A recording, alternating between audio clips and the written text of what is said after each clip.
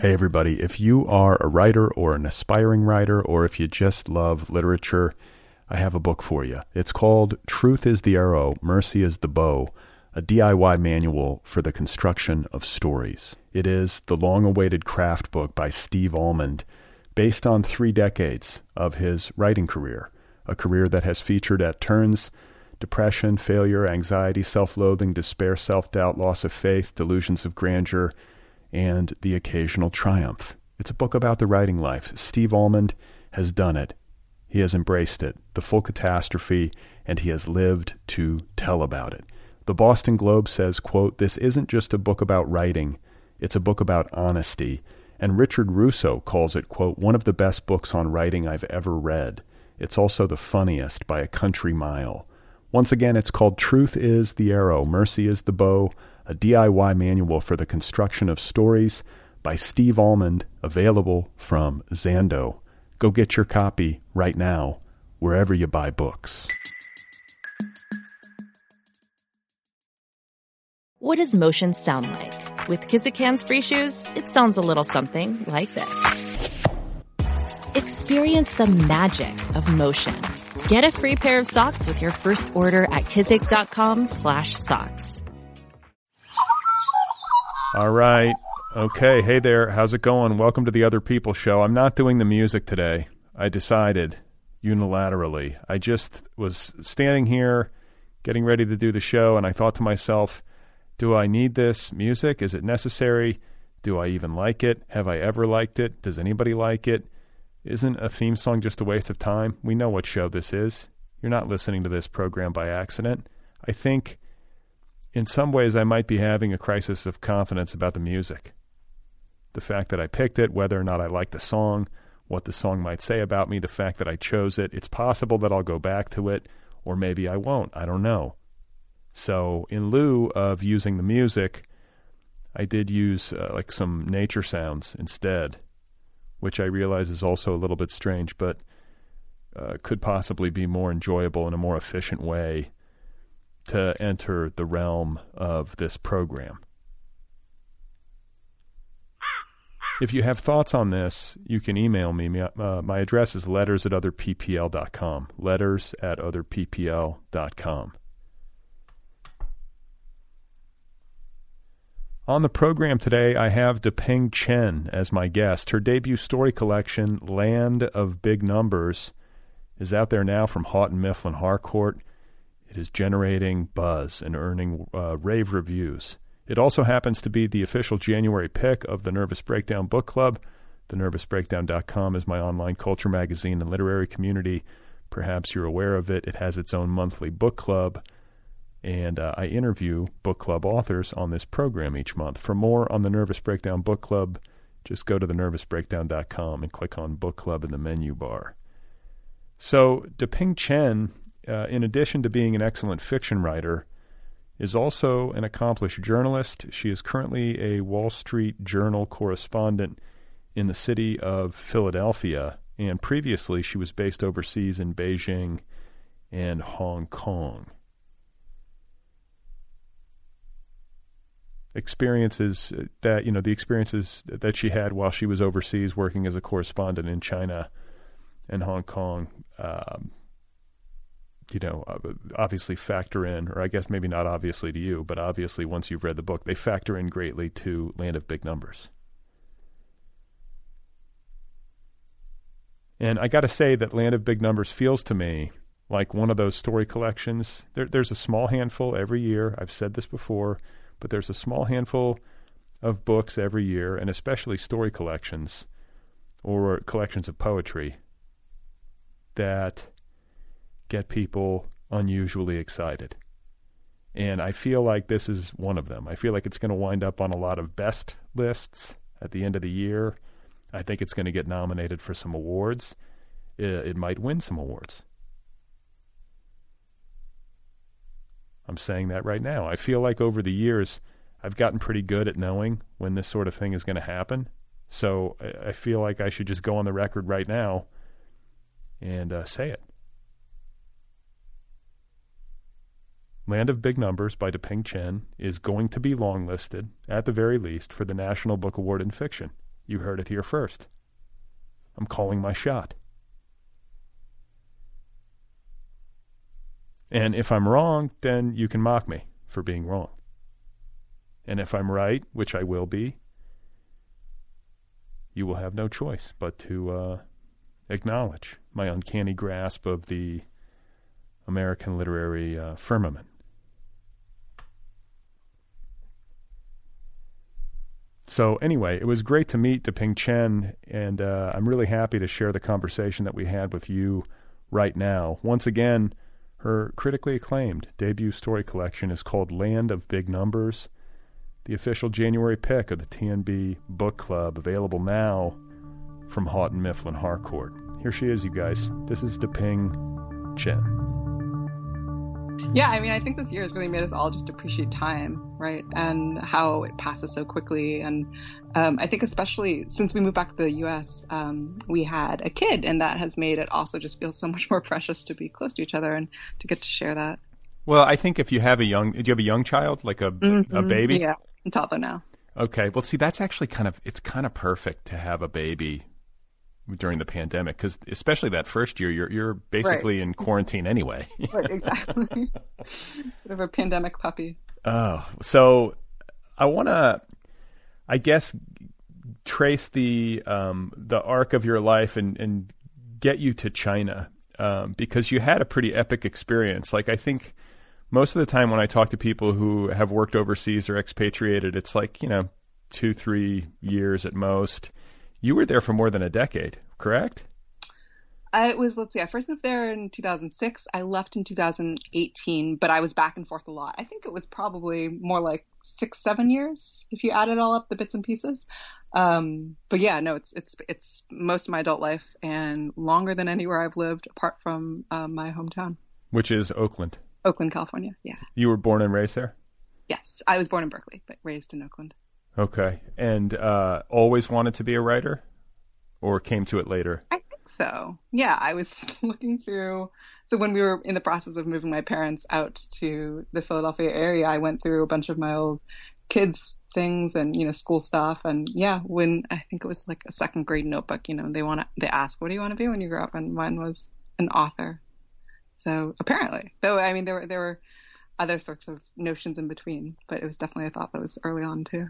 And there's like a genealogical element to your time in China, and like some self-discovery of like family roots. And wasn't it your grandfather who was also like a journalist and a writer?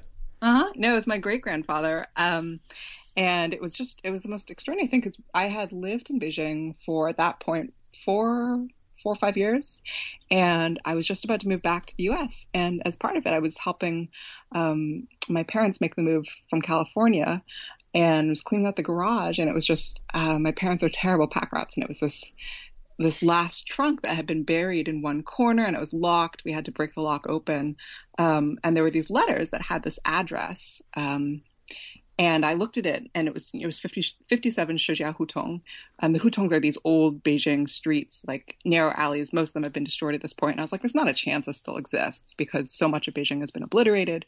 But when I got back to Beijing, as one of, the final things I did in my time there, I tried to trace more information about them. And as it happened, that address led me to all sorts of information. It turned out my great grandfather had been a reporter or a journalist at an English language newspaper in Beijing about 100 years, almost exactly, before I had moved to Beijing to do the same thing, and also a poet. And I hadn't known any of that. And the address also turned out to be a really short bike ride from where my husband and I lived in Beijing, a place that I'd actually biked by many times, and there was just this wonderful symmetry and serendipity in finding those letters just before we'd left the country. If we'd found them, any time after we moved on, I'm sure I would have just looked and been like, well, maybe someday I'll go back and try and figure out more. But it just feels like this incredible stroke of luck, and also led me to find family that was still living in China, which,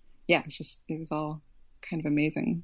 So how magical does your thinking get when stuff like this happens? Like, are you willing to be like, great grandpa is somewhere in the ether, like, puppeteering this, or is this complete? I don't know about that, though. I am a little bit superstitious slash have a really strong, I think, guilt complex when it comes to family. And so in the course of all these kind of explorations and digging into the past and trying to find documents and stuff, one of the things that I tried to do was find the location of his grave. And I did find it, and as it happened, it had been one of the ones that was desecrated during the Cultural Revolution. And so I don't know if he was the one, doing the puppeteering from up above or from wherever, but I ended up, probably the very last thing I did in Beijing was we wiped out our bank account to buy him a new headstone because his had been defaced and destroyed during the Cultural Revolution. So if that's what his goal was, he used me very effectively to mount a very nice headstone for him in Beijing, which I hope someday, to be able to go and see. I haven't seen it yet, but that was also a nice way to sort of end the experience in the city and the country. Yeah, like I read something about that when I was prepping, and I saw the photo of his grave, and there's something unbelievably moving about it, even for me, like watching or looking on and thinking about how little connectivity most of us have with our distant ancestors. Most people don't know their great-grandparents. Some people do. I certainly never met mine. Yeah. I wouldn't even know where they're buried, and I've never. No, exactly. I never really met any of my grandparents. I think, my grandmother, maybe one of them lived for a few months before she died after I was born, but they were just a big blank. And also not coming from a family of writers or people, I had always just that part of me had felt like it just kind of existed in a vacuum. And to know that there was someone else, who had shared so much geographically and in terms of writing and interest it did feel a bit magical. That's awesome. And good for you for getting him a new headstone. Like, the headstones were desecrated during Mao's revolution? Is that what happened? Mm-hmm. Yeah, anyone, if you had ties to overseas, if you were in any way bourgeois, if you were Western or had Western sympathies, all those sorts of things would make you fair game. And, someone like him who had spent time abroad, who was married to a woman from Hawaii, who spoke and worked for an English language newspaper would be very much suspect. And then, so how did your family wind up in the Bay Area? Was it your parents who came over, or grandparents, or? So my parents met in the 60s, and they decided to settle in the Bay Area. They thought it would just be the best kind of place to raise their family. They wanted to be in a place that was really diverse, ethnically diverse, where they could feel comfortable. But yeah, my dad was born in Hong Kong, and then my mom was born in New York City. Okay. Yeah. Yeah, I feel like the Bay Area, especially back in the day, what better place to grow up? It seems like such an idyllic spot. It's so beautiful. Yeah, no, I mean, of course, the way it is now, it feels pretty unrecognizable. But especially then, before so much of, I feel like now you can get really properly good Chinese food really anywhere there's a big university that attracts Chinese students. And really, I've been so happy to move back to Philly and find amazing Sichuan food. But yeah, I mean, especially at the time that they were trying to think about where they want to raise their family. I mean, if you wanted to have a really good Chinese market and really good Chinese restaurants, the Bay Area was the place that made sense. And your folks, you said, were not writerly. They were in other lines of work. Yeah, in other lines of work. I mean, but that said, definitely loved books, or certainly my father, I think really admired books, just really liked the idea of books. We were surrounded by a lot of them growing up. We used to go to the library sales a lot. I don't know if I'm sure in LA, the LA library must have great ones. But in San Francisco, there's an amazing one that happens every year. And we used to, spend a lot of time sitting in Barnes and Noble and reading, and just spent a lot of times in libraries growing up too. And where did you go to college? I did. I went to college in Rhode Island. Did not study anything sort of fiction-y related, or journalism related for that matter. Did you go to Brown? Where did you go? I did go to Brown. Okay. Yeah, I went to Brown. They don't have a journalism program there, but I did work for a while for a local alt weekly. Okay. So what did you major in Brown? I majored in sociology and international relations. Okay, but that factors in. I mean, I feel like those are pieces of the puzzle, considering where your career took you and where your fiction has taken you. Yeah. Because I feel like there are a lot of writers, or not a lot, but sometimes there are writers who studied anthropology in college, which feels, like a course of study that could be instructive, Yeah. And I'm wondering if you look back on your time at Brown and sociology in particular, I guess international relations too, but do you see like a direct line between courses you took or instructors you had and things that wound up in your fiction in particular, or helped you put it together or gain insight into character or place? Yeah. I don't think anything strictly so much in the course of my studies, though I loved studying sociology, like the idea that there's a whole discipline just based on the idea of let's figure out how human societies work and how do social movements form, and thinking about race and class, and I love that. How do human societies work? Do you know? Well, I wasn't the best student. I like the fact that you could take classes in these topics. I don't know that I exited with any clear sense of how these things do happen.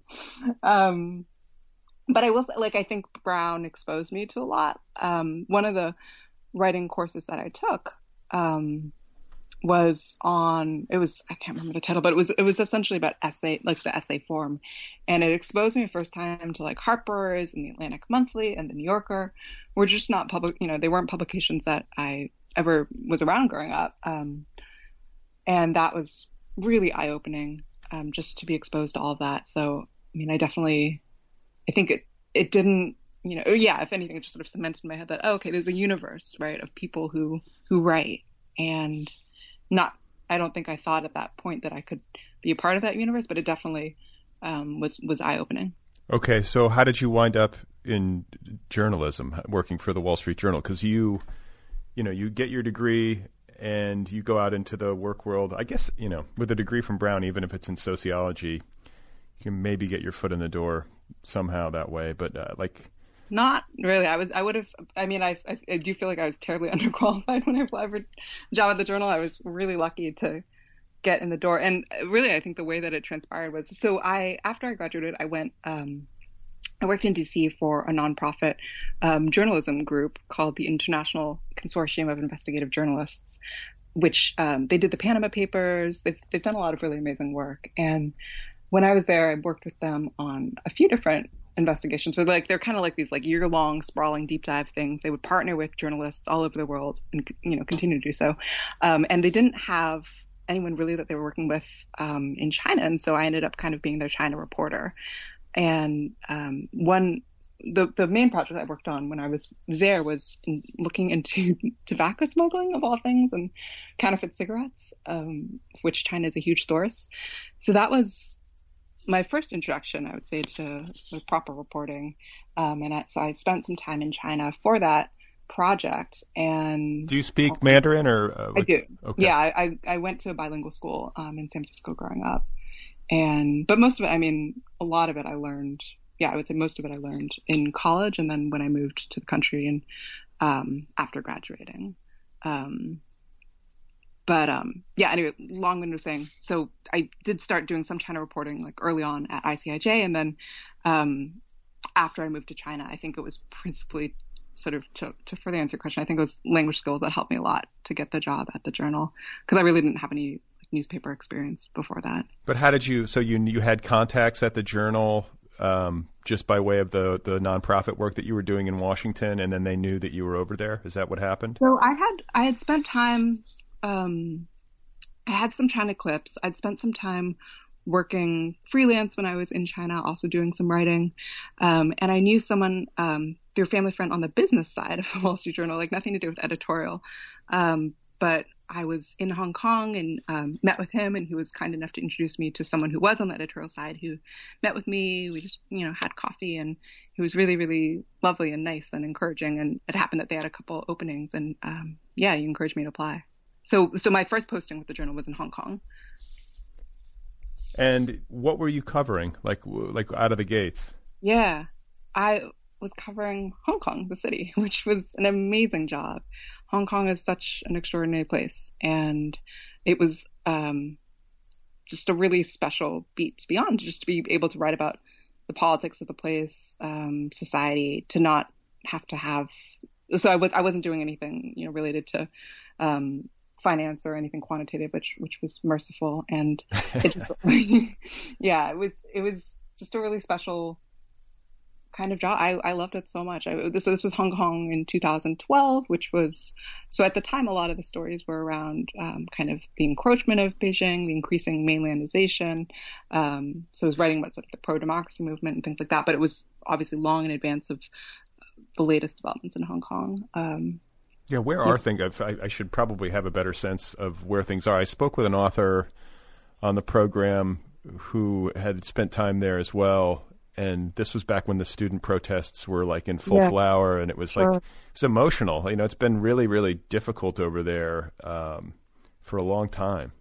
Yeah. Oh gosh. No, and this year in particular, I mean, this year has just been a million headlines compressed into one year, and a million sad stories too. But I feel like what's been happening in Hong Kong has been among really the worst and saddest of all of the stories this year. It's I mean, the national security, there was a new law passed this year that criminalizes a lot of really basic activity in Hong Kong. It's had an incredibly chilling effect. Hong Kong is a place where, it was the only place in Greater China that you could commemorate Tiananmen. When I was there as a reporter, you would have just hundreds of thousands of people flood the streets every year in protest or in sort of in memory also of Tiananmen. It's like in a really vibrant, rich place, right, where you could really speak your mind. And it's increasingly not that way, and it's really awful to see. Yeah. Well, I mean, there's even concerns in Taiwan, that there's going to be encroachment there too. Like just feels like that region is in a lot of turmoil. Yeah. A lot of really sad things happening right now. Hey everybody, if you are a writer or an aspiring writer, or if you just love literature, I have a book for you. It's called Truth is the Arrow, Mercy is the Bow, a DIY manual for the construction of stories. It is the long-awaited craft book by Steve Almond, based on 3 decades of his writing career, a career that has featured at turns depression, failure, anxiety, self-loathing, despair, self-doubt, loss of faith, delusions of grandeur, and the occasional triumph. It's a book about the writing life. Steve Almond has done it. He has embraced it, the full catastrophe, and he has lived to tell about it. The Boston Globe says, quote, "This isn't just a book about writing, it's a book about honesty." And Richard Russo calls it, quote, "one of the best books on writing I've ever read. It's also the funniest by a country mile." Once again, it's called Truth is the Arrow, Mercy is the Bow, a DIY manual for the construction of stories by Steve Almond, available from Zando. Go get your copy right now, wherever you buy books.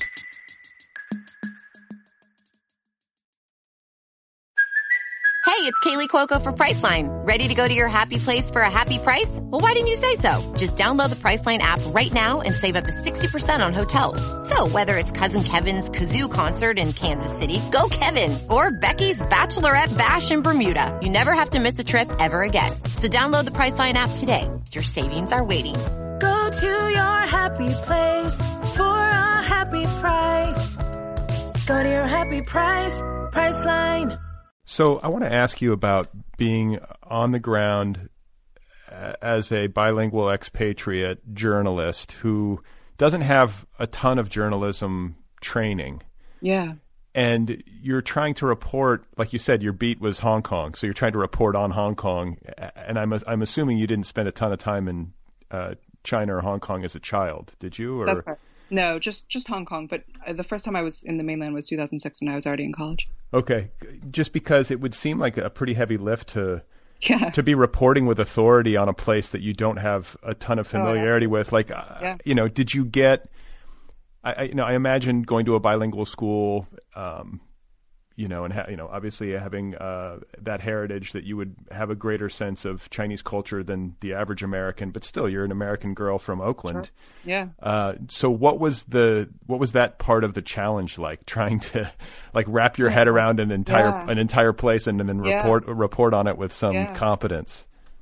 Hong Kong was an easier place to be a reporter. Beijing, so I moved to Beijing in 2014, and that was a much, much steeper learning curve. I really feel like I spent the first year trying to wrap my arms around so many things, but just how you report in a country like China. And I was really fortunate in that the Wall Street Journal has an amazing group of people there, or did. So many of them have been kicked out this year. But at the time that I was there was just just decades and decades worth of incredible expertise from my fellow correspondents and our bureau chief, not to mention our Chinese colleagues who were really the unsung heroes of the bureau, all of who helped educate and just like show me so much about how to be a reporter there. And it's, that's everything from kind of the way to interview people, how to get people to talk to you, to just all of the backgrounding and politics and history and context that is so important in doing the reporting. And I mean, to the day I left, I constantly felt like I just needed to be better and be learning more and doing more, because it is a really hard place to be a reporter, and getting constantly harder throughout the time that I was there. And obviously now, of course, it's an entirely different situation altogether when my colleagues are not even, so many of them no longer even in the country, having been kicked out. Yeah, I mean, just to get ready to talk to you, I was like reading like Xi's Wikipedia page and reading about the culture. I was like, God, I am so stupid. I need to know more. I mean, yeah, I just felt stupid like all the time being there. Well, at least you were fluent, or at least, I'm assuming you were close to fluent in the language. Like that, at least you could hold your own in that way. I think when you have like really mediocre language skills and you can only be two-dimensional in conversation, then you really feel like a dumbass. Like I've been in that situation too many times as like the monolingual American bro I can basically say like, that is good. I like it. No, but even if I can literally, fluency to the point of being able to communicate, fine. But to do so with like the requisite delicacy and knowing how to solicit the information you want in the right, correctly couched manner. I mean, yeah, being able to ask a question, being able to ask it the right way from a Chinese bureaucrat, it's like 10 other layers up. Yeah. And before I went into a lot of interviews, I would first just, search online, trying to figure out, okay, what are sort of the terms of art here? Like asking colleagues, what are the things I need to be mindful of? The phrasing, is there a way that I can try and say this in a way that's going to sound more, just like something you want to answer.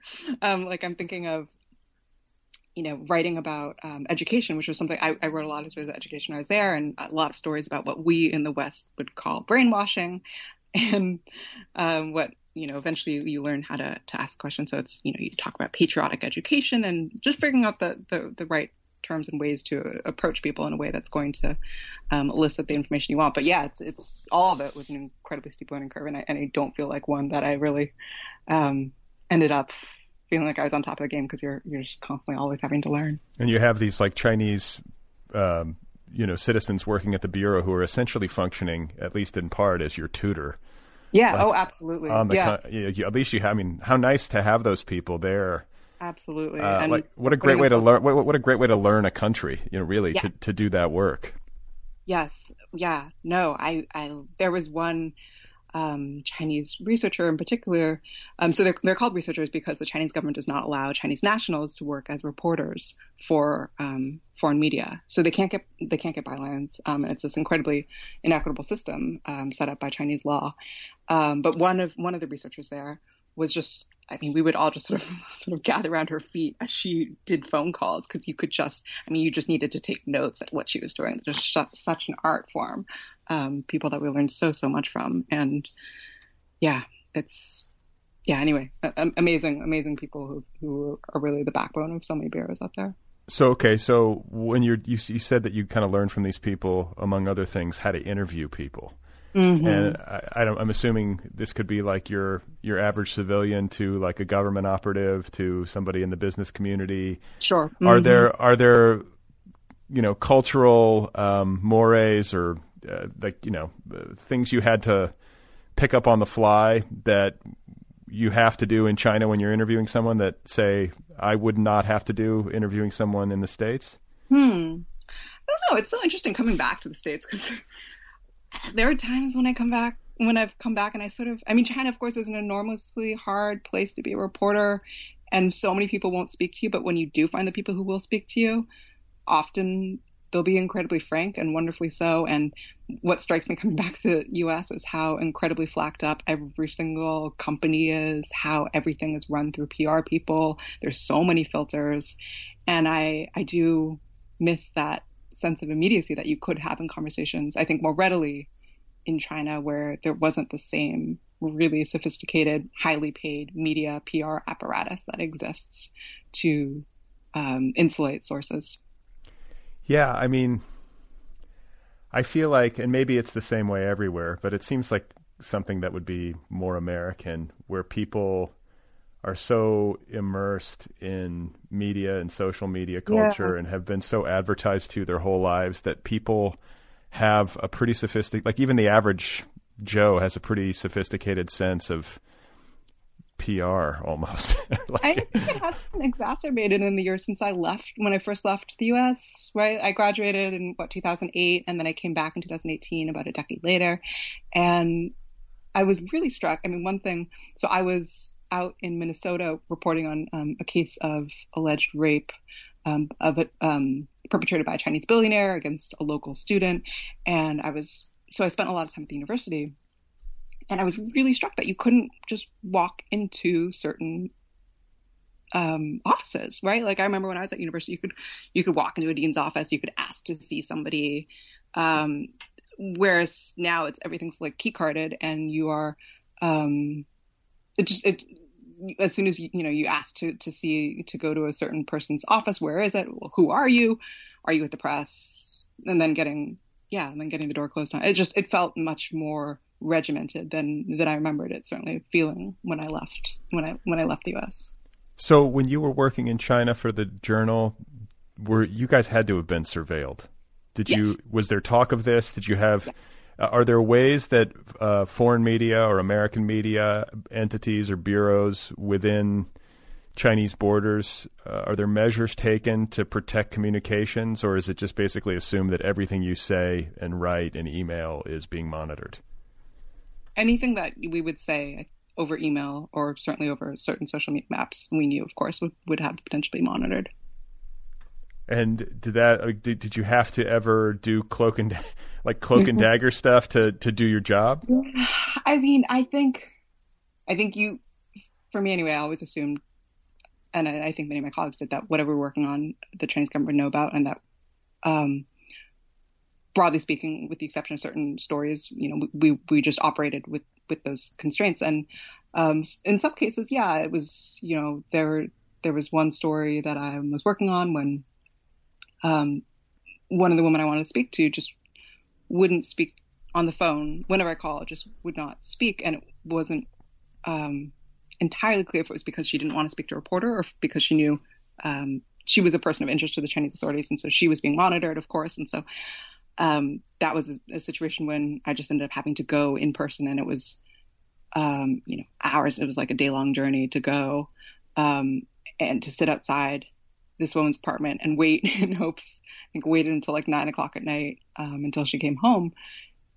And then it became actually clear she really did want to speak, but you absolutely couldn't talk to her on the phone.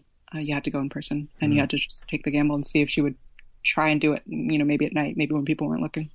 Did you ever find yourself in any position of legal jeopardy? And are there are reporters that are with a foreign bureau, are they protected in any way? I guess you're just subject to Chinese law. Like does the Wall Street Journal have a team of attorneys ready to help you out if something were to happen, or are you kind of on your own? If you were to, I don't know, I think the Wall Street Journal has of course has provided really robust support to all my colleagues who've been kicked out of the country.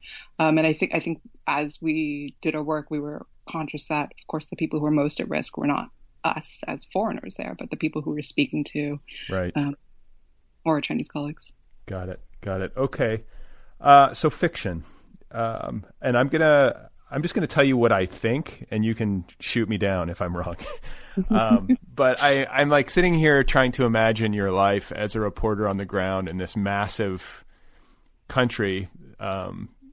Your job is to report on it and to understand it and to kind of translate it to folks back home.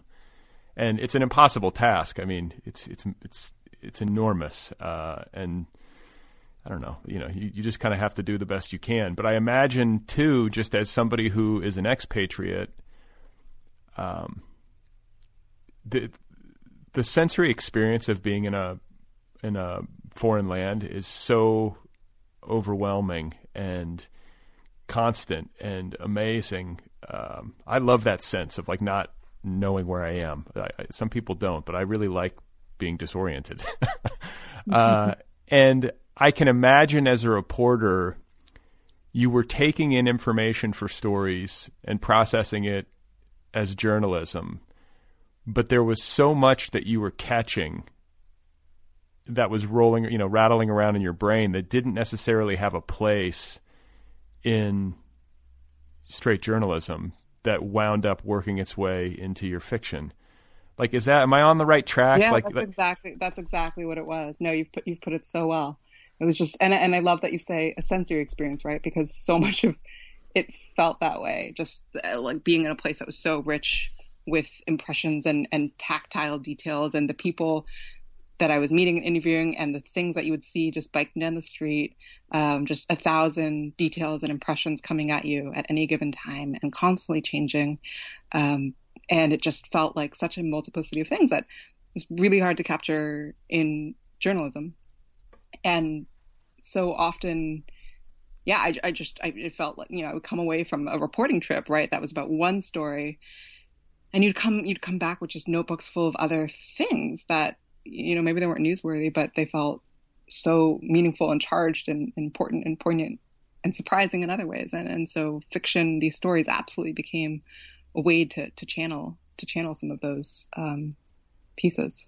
Yeah. And so was writing short fiction or writing fiction something that, like a dream that you had sort of been harboring prior to your time in China, or was it something that sort of occurred to you as you accumulated this material?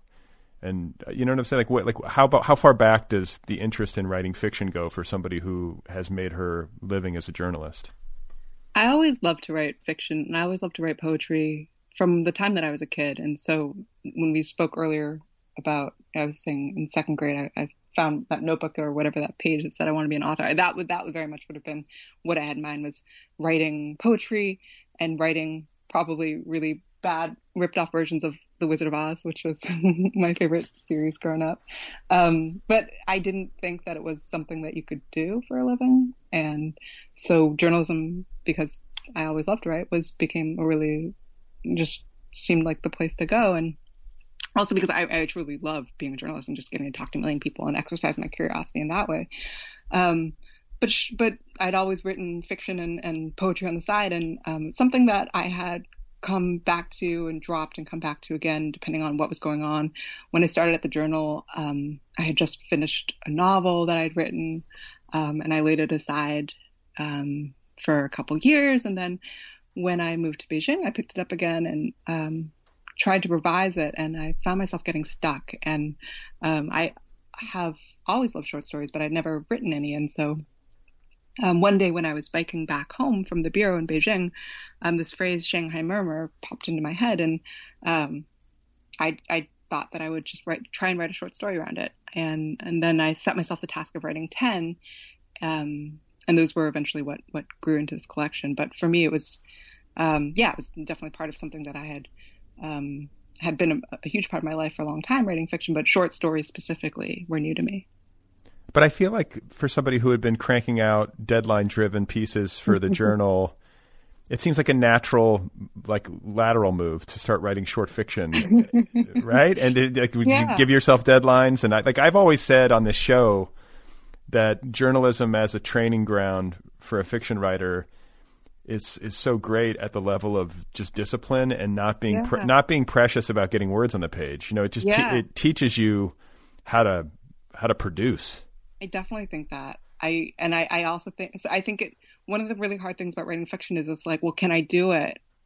And I think journalism shows you that you can write, you can get to the end of a page, right? It's your job to get to the end of the page, whether or not it's good or not, but you can do it. You can get there. And if you revise, it can get better. And it's another lesson that I've definitely learned from journalism. But yeah, I do think that the short story form really corresponded well to my life in Beijing, where you would work so intensively on a story, be traveling and reporting, and then you come back and you'd have periods that were a little bit more fallow, where you'd have more mental space, and short stories worked really well in that context. And I think too, also when trying to capture the world around me and just so much that so many stories, right? It just felt like trying to pick one narrative, one set of characters would have been really hard. I mean, in some ways, I guess you could say I just couldn't pick one and ended up writing 10 instead. But yeah, I definitely think that the form was, really corresponded with my life as a reporter too. What about I feel like with story collections, there's always inevitably going to be connective tissue, like thematically. Often it's not necessarily fully apparent even to the writer until the end of the process. You go, right. Like this is, or was it something you started with, or was there something thematically that you realized about the collection as it finished up? Or I guess some writers, I think it's the minority, start with some sort of thematic idea and write around that going into it. No, I mean, for me, it was just really trying to capture some of what I saw around me, and I think a lot of the themes that do emerge in the book were just the natural byproduct of some of the questions and ambiguities that I was wrestling with in my own life in China. Like, I think of the story Lulu, the first in the collection, which follows two twins, one who becomes a political sort of online activist and ends up jailed, and her twin brother who winds up being a professional video gamer and very successful. And just that story is wrestling a lot with this question of, how do you make meaning in life where where you're surrounded by so many injustices, where the world and the state can be so cruel. Wait, are you talking about America? I'm talking about that here, but yes, that is something that many people have observed to me since reading the collection. A lot of resonances. Well, I got to say, I'm going to interject because I was like I'm panicking as I prepare for this interview, like realizing how little I know about Chinese history, and I was just trying to brush up to make sure that I could be fluent. And there was a part of me where I was reading about the Cultural Revolution and all that happened, and I was sort of otherizing it. I was like, wow, that's crazy that happened there. And then I was like, you know what? Who the hell am I to think such things? Look at what we're going through right now. I don't think there's that much distance. I mean, I think that's a question. When I was growing up and learning history, I just always remember thinking, what would it have been like to be these people, right? And to be front row seat, whether we're talking China during the Cultural Revolution or during Nazi Germany. And I think part of the impulse to write the collection was trying to get inside the head a little bit of or just share, trying to evoke, I think for a lot of people, China feels, as you're saying, like the other, and just to give a more intimate sense of what it's like to be wrestling with some of these questions in a personal way on the ground. Well, I mean, America has this mythology about itself, which I guess has infected me, on some level. But I don't know. I guess there's the events of the past 4 years and the deterioration of democratic institutions and just all the insanities that we've had to live through. It sort of has exposed a lot of the weaknesses in our system in a way that's unsettling, to say the least. But then, I always think, sorry, go ahead. No, and I was just going to say, and then I think it's also interesting as I was reading about Chinese history, is the fact that, the rise of the authoritarian impulse and the anti-democratic impulse in America is coming from the right, And in China, unless I'm totally misreading it, it's more of a left-wing authoritarian, like the Mao communist uprising. Is that a mischaracterization of it? Or, I mean, it just seems like two sides of the same coin is where I'm headed. I think if we kind of strip away it all, like I think, and this is something that some of the stories evoke a little bit in the book too, is just, I think fundamentally humans find the anti-democratic urge really seductive, and the desire to not be in control of your life in some ways can be really propulsive and compelling. And that's something that I was trying to get at in the last story of the book, Gubeikou Spirits, which is the one about a group of commuters who are stuck in a Beijing subway platform for months at the mercy of the government, but end up actually loving it and forming their own cozy community, right? Like that's what that story in so many ways is about, that the seductiveness of being dictated to. It takes off a lot of the pressure, I guess, of having to like have your own agency and make decisions or something. And like in the book, you end up getting awesome fried noodles and really bad TV, which Okay, so that's a good example of a story that I think diverges from like Lulu. I think there's an interesting blend of more realist fiction with magical realism at work in your collection, which I think distinguishes it. A lot of times if somebody's working in a realist mode, that's the entire collection.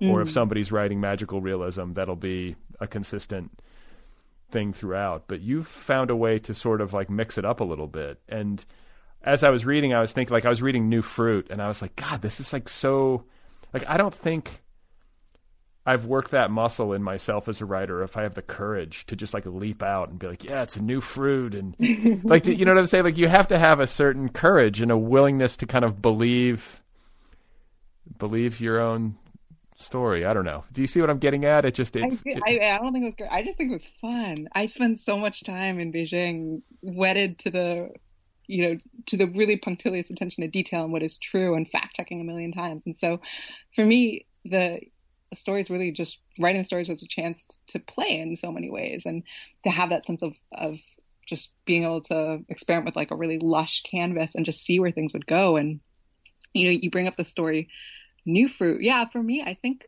that story was based on my neighborhood in a lot of ways. This neighborhood, one of the hutongs that I lived at in Beijing, and specifically was based on the nectarines that they would sell in the summers, which were amazing. And just, I would eat like bags and bagfuls of them. And I really loved that part of the city, the hutongs, which are the traditional sort of heart of the city, and alleys that were full of old retirees sitting around and gossiping and people watching. And on weekends, like, I really loved nothing more than to wander around and sort of take in that atmosphere and, and chat with folk. And, but at the same time, like, you would just look around and know that the people that you were seeing had been witness to so many incredible tragedies and things that just are beyond the imagination.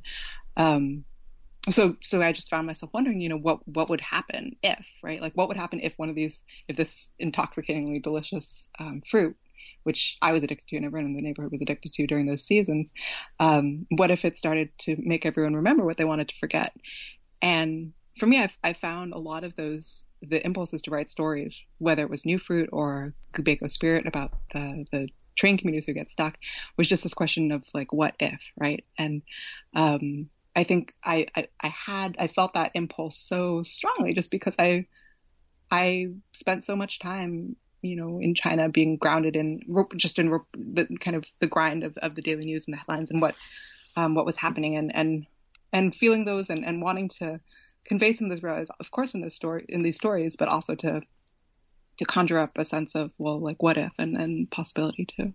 And then finding the deeper meaning of your own imaginative flights after the fact, like realizing what this new fruit might symbolize, or what this community on the train platform, you would come to that later in the process. Definitely. Yeah. And that's part of what made writing the short stories so fun, was you start with sort of an image or like a stray idea, and then, or like a voice of a character, and you don't know what any of it means until you've written through, and then you're like, oh, that's who you are. Or, oh, okay. Yeah, yeah, it's tapping into all these things that are unconscious until you write them, and they become apparent to you, and hopefully the reader too. Okay, but did you ever have any that didn't work? Like, were you like, oh yeah, there's a unicorn on the street corner, and what if somebody was riding around a unicorn? I definitely. Oh, in terms of like those sorts of conceits, not really. Well, I did write one story about a series of ghosts that were that kept popping up in someone's home. Actually, and I had a very specific image in my head of this old house in the Bay Area that was being inhabited by an elderly man, and all these ghosts kept kind of walking in and out in a very matter-of-fact way. And I really like delighted in that image, and just his reactions to them, but it didn't go anywhere. It didn't really have any propulsive, there was no connected tissue beyond just the ghosts. I just was really tickled by that notion, and I ended up having to set it aside. So yeah, sometimes the ideas were just fun and delightful, but didn't actually have their own gravity. But it's still, I think, living on a hard drive somewhere. So maybe I'll resuscitate at some point. Yeah, who knows? Maybe it'll become like a novel or something. But I think like there's a lesson in that, because I think when I would have an idea of that nature, I might pursue it for like a page or two, and then I'll convince myself that I'm being silly or something. Like I have a hard time taking I have a hard time taking myself seriously. And what you're saying is that you just found it fun. I think it was just fun. And I think also it helped that none of them were too over the top. Like I think a lot of the kind of tweaking on reality that happens in books are told in a fairly realist way. Like there aren't llamas spreading wings and starting to fly. Like nothing is too over the top, but it's like plausible. It's like plausibly real. Like somebody's right. Hybridizing like a new fruit. Like I could imagine. Exactly. Which just plays with your emotions, or which I think also is really true to life. In China, in which so many things already feel so over the top and just genre bending on their own. I always think of one of the hutongs near us. It's a street that was incredibly popular with tourists and like local sightseers. And for a while there was this fashion in which people would wear these fake green plants on top of their head, like these little sprouts. Anyways, very fun and very silly. But sometimes when it was really crowded, it just like so many people would be wearing these like funny fake plants on their heads that you could almost trick yourself into thinking that it was like this moving green field walking down the street. And just so many images like that you would encounter in China. I mean, it's a country where the government like literally controls the weather and decides when it's going to rain. Wait, they control the weather? In Beijing, at least. Yeah, they can seed the clouds, which I have no idea how this technology works, but it's something that they would do to clear the skies of pollution in advance of big political events. When you wanted the skies to look camera ready, you would, because of course, I mean, most of the time the skies there are, in Beijing in particular, are incredibly gray and polluted and smoggy. But if you want to make the smog go away, you can make it rain. And then I guess the water picks up the particulates and they fall to the ground, and suddenly the sky is beautiful. It's just...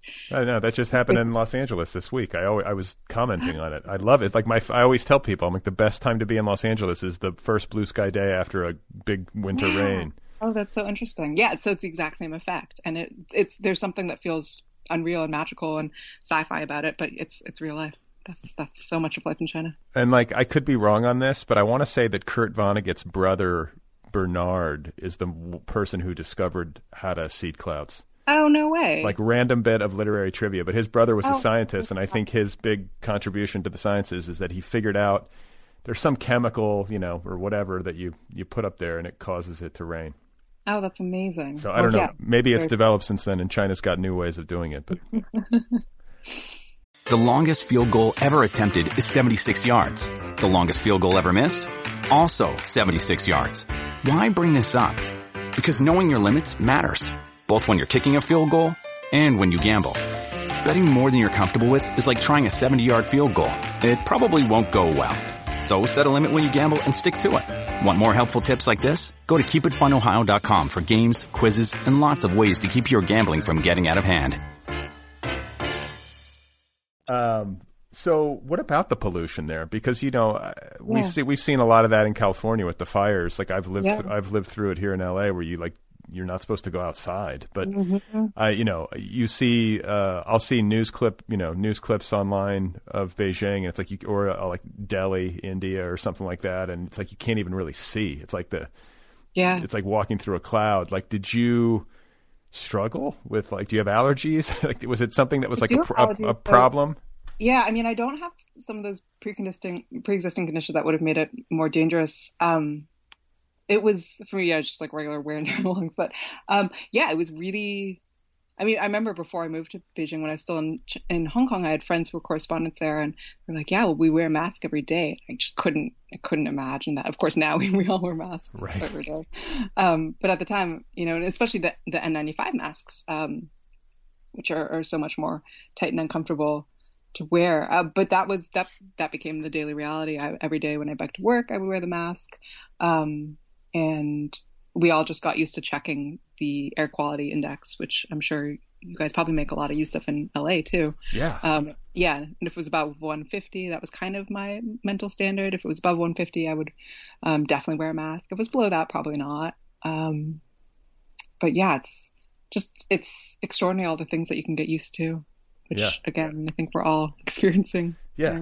I wake up and look at the AQI almost every day on my little weather app just to see what it's like, and it was like, for the first time in months, it was good. Like, the rating was good as opposed to moderate. So I get very excited about this because that's still the holdover from the wildfires, or is that pretty normal for you guys? Oh, it's just like just the fact that we don't have precipitation for 6 months. Okay. Yeah. So it just like gathers up there, and then you have the fires. So there's like residual fire, particulate matter or whatever, and it's just the cycle of things out here. But it's made all the worse by like the increasing tendency of the entire state to catch on fire every August and September.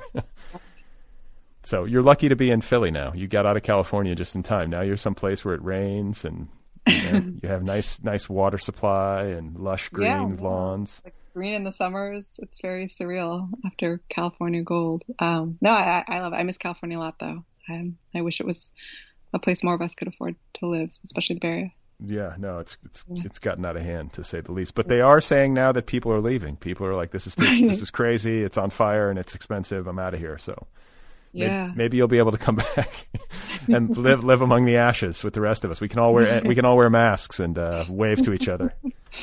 Oh man. So I want to ask you about this collection is receiving the kind of attention and energy that only a small handful of books do in the literary world in any given year. And I have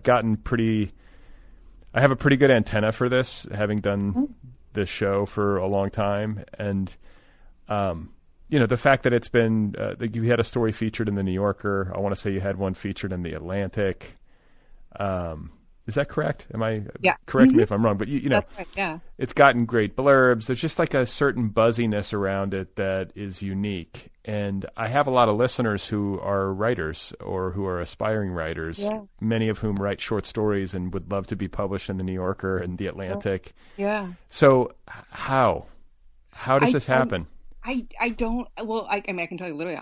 The broader answer to like the how. I have no idea. It all just feels just so surreal. I mean, the fact that all of this is happening with the pandemic and like the book is quote unquote coming out, but like also I will never really have proof that it's come out because I can just I can look at a copy, but it just feels all the more surreal, especially since like book tours and bookstores and all those sorts of events aren't happening. But yeah, I mean, in terms of how it happened, it just, gosh.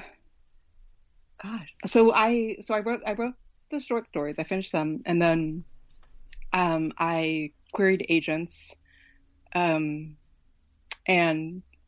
for that, like Publishers Marketplace was really helpful in trying to, I mean, I'm sure like all of your authors probably give some more advice, but someone told me that, and I did find that really helpful as a resource, just to like read and figure out how this works. Like who are these people? So I found that really useful.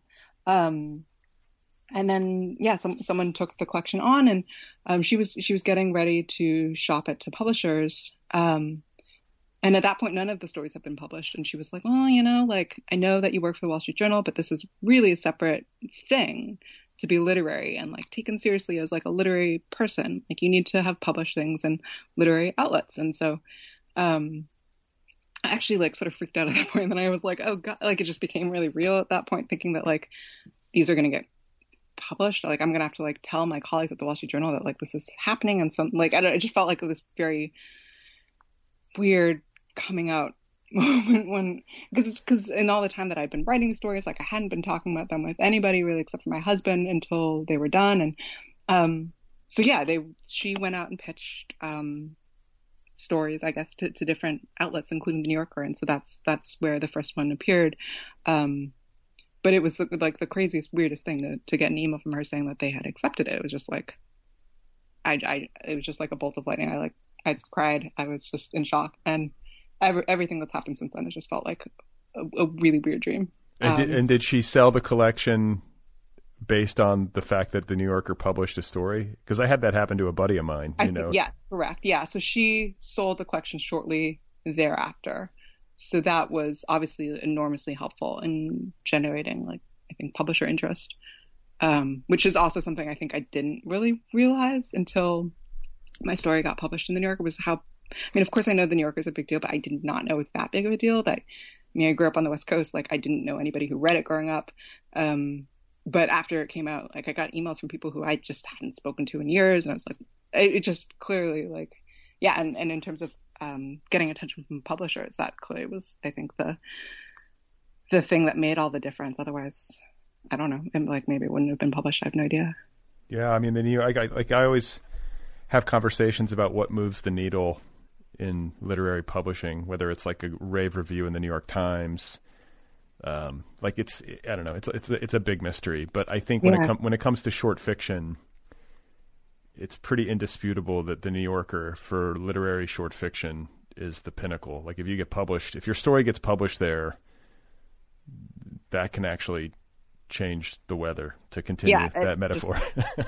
Like changing. I mean, I still don't know how it happened, but I'm so grateful that it did, because it truly transformed like my book's chances of getting published. Okay. Because like, it's funny, like you're saying all this and you're basically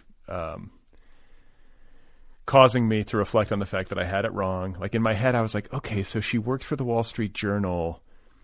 And then you told me you went to Brown. So in my head, I'm like, okay, so she knew people. Somehow they got these stories in front of the right people because she worked for the Wall Street Journal, and there's like this like community of journalists who have each other. And no, it wasn't that. It was your agent. No, I don't know. Like that's something that has been really illuminating about entering this world to the degree that I have, is just like, because it was only once I started trying to find an agent and stuff that I started reading like the acknowledgments in other people's books, which of course, like, I mean, who reads those, honestly? Or I never did anyway, until I tried to look for an agent of my own. And I was like, oh, okay, this is where people think they're agents. Like now I can figure out who people's agent are and trying to trace it back that way. And then once you start reading the acknowledgments, you're like, wait, everybody knows everybody. Like it's so shocking. Just when you see everyone's, it became really clear, like all the authors who are thanking each other. It evidently seems like a really tight community, and it definitely felt I don't want to say inaccessible, but it didn't feel like familiar territory at all. Well, if you haven't lived in New York, or I think done an MFA, and right. But no, I hear you. Like there's definitely, I think sometimes from the outside looking in, especially to people who aren't writerly, they can assume that it's a much bigger world than it really is. And I sometimes I have to like tell my like aunts and uncles, I'm like, no, really, there's like 2,000 people in the country who are into this. No, and they like all know each other. Yeah. It's kind of how it felt once I started to try it, and understand it more. But I felt anyway, just really like, I mean, I guess if I'm thinking about how, why my agent actually read my query letter, I mean, I think the fact that I worked for the Wall Street Journal was helpful. So I think that was probably something that was helpful.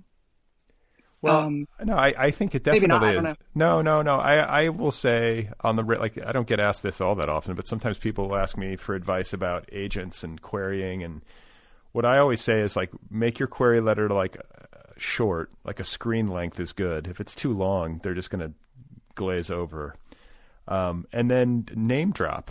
And I say that kind of in quotes, but I feel like it's a filter. Like if somebody's written for the Wall Street Journal, then they've at least jumped through some hoops and done some Yeah, things I professionally. may not be qualified to write fiction, but at least I'm, like it's at least they've heard of the Wall Street Journal, so I think that was helpful. And then the work, and then this is the other part of it, is that the work itself is excellent, and in the absence of that, nothing is happening. You could have the best agent in the world, but there's just some. I think there's. I mean, I don't know if you've spent time trying to diagnose this. I mean, the book's not even out yet as we talk. Correct? It's February that it drops. Yeah, February 2nd.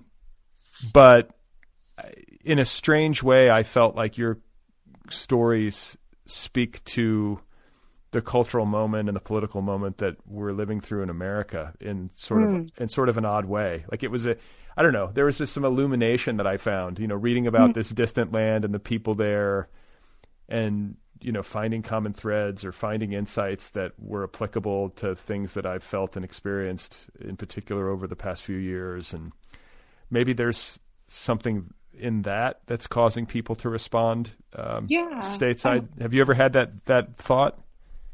Definitely. I've had a number of people observe that to me. I think I really do hope that this collection is, just that some of the questions do speak to people no matter where you live. And I think especially this particular moment in America that we're living through, I think there are those resonances, and I hope, I'm so glad to hear that you felt them too. Okay. And I'll tell you this is another thing, because maybe I'm like a bellwether for people's moods as literary readerly people, but my New Year's resolution, or one of them, is that I'm only going to read as much as I can. Sometimes for work, I'm going to have to read American authors, but I only want to read work by international authors, or work that, I feel like your story collection would qualify because you were a foreign correspondent, expatriated for a long time. But the part of it is that I just want to get smarter and be less ethnocentric or whatever. But the other part of it is I'm so sick of America.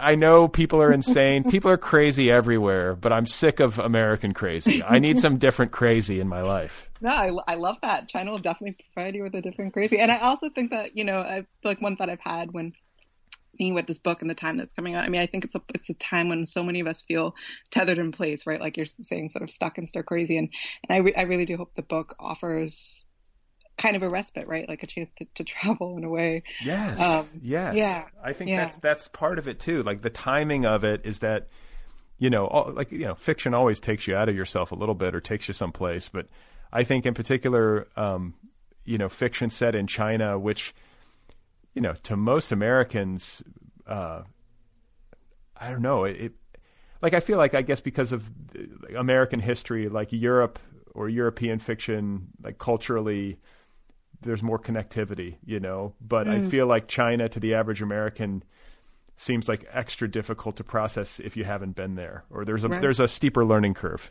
culturally and otherwise, I think, for most people.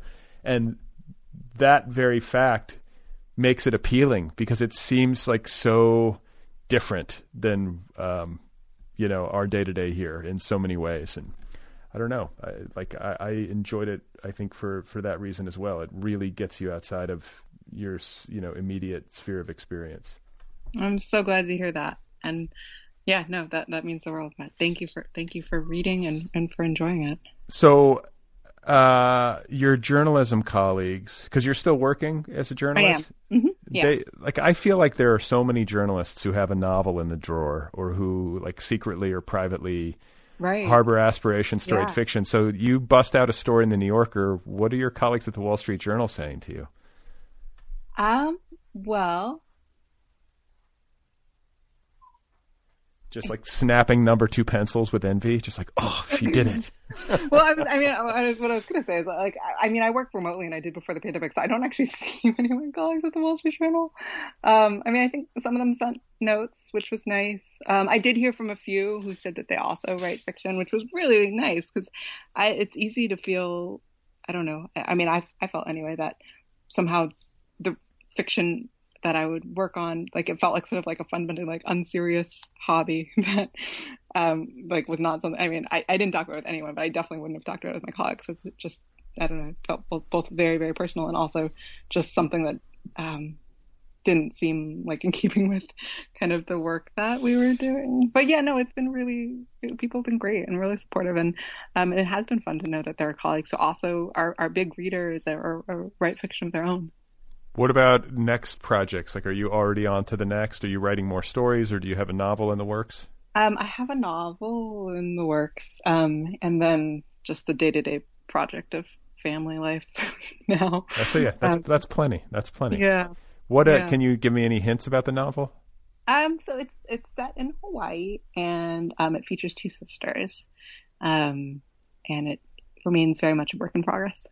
I feel like you need to do some field research. I think you need to pack up the family and go to Hawaii for the summer or something. No, that might have been a topic broached recently in this household, and my husband was saying the time difference would probably not work, unfortunately. But I was very pro that plan. I will tell him that you are also pro that plan. Yeah, I mean, I think with the pandemic and everybody working from home and everybody sort of, I think so many people have been thinking geographically, like, where should we? Mm-hmm. I guess if you have like resources and you're fancy or something, you can just kind of go quarantine in Maui or something. But yeah, I think the government was trying to get people to do just that, and offering plane tickets and stuff actually. But yeah, no, sadly, I mean, it will be Philly for now. But we love it here. It's good. It's good to be back in the U.S., even in this very strange moment. And do you think that your time as a foreign correspondent is probably behind you, or do you think that there could be a future career opportunity where you take your family and pack it up and go live abroad again? I would love that. I think for the moment, at least remotely near term, we'll be U.S. bound. Part of what took me back was just my dad was ill and he needed help, and so I think certainly for a good while, I think we'll be here just to be close to them. Got it. Well, in the future, would love that. Yeah, I mean, I think like, what an education. I was just talking with another author recently about travel in that light. Like, I've always seen travel as the best education.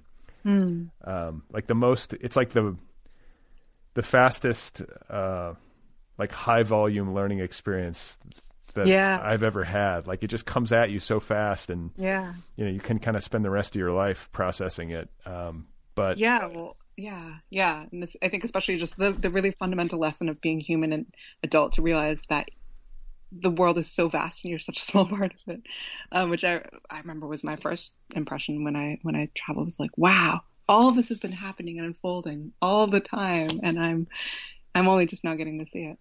Yeah. I mean, and then also, having kids, and I don't know, my daughter's now 10 already, so it's like we have to get on it. But I had all these, you have all these dreams when you're planning to have a family or your wife is pregnant, and it's like, we're going to live abroad and she's going to be trilingual, and I got a lot to do. She's 10 years old. Oh, she's young. And I would say that to families too, like, who would mourn having to cut their China experience short because they wanted the kids to be multilingual or whatever. I mean, like, we talked about fluency earlier. I did go to bilingual school, but so much of the fluency for me just came from actually living in the country there as an adult.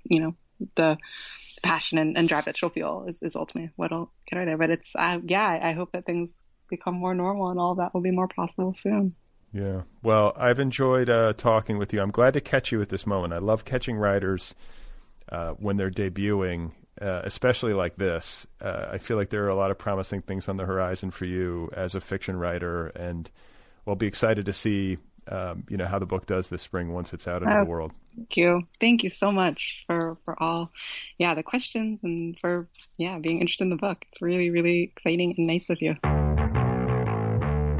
Okay, there you go. That is Deping Chen, her debut story collection, Land of Big Numbers, out there now from Houghton Mifflin Harcourt. Actually, the official pub date is February 2, 2021. So pre-order it, get it next week, or if you're listening to this after the fact, just go buy it. Land of Big Numbers by Deping Chen. Available now from Houghton Mifflin Harcourt. You can find Deping Chen online at depingchen.com, or you can follow her on Twitter. Her handle is @depingchen.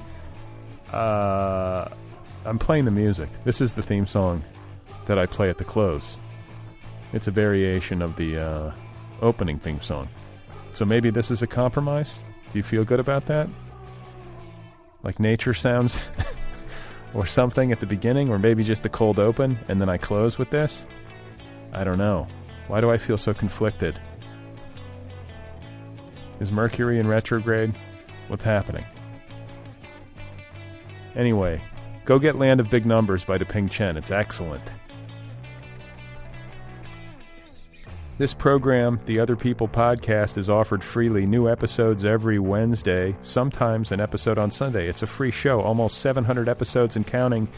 Your support makes a difference. If you like the program, if you find it beneficial to your existence, tip your server. Just go to patreon.com/otherpplpod, patreon.com/otherpplpod. Drop a couple of bucks in the hat. If you have thoughts on the show, or on the music, or on the lack thereof, you can email me, letters@otherppl.com. The Other People Podcast has its own official app. It's free. It, too, is free. Go get the app. It's a good app. It's available where you get apps. Michael Bible will be my guest next week on the program, I'm pretty sure. Michael Bible. He's got an excellent new novel out called The Ancient Hours that I just read. What else? We have a new president. Hey. It's weird for things to be sane or like semi-sane. Should I play some, here's a bird call. This is a magpie. That's the name of the bird.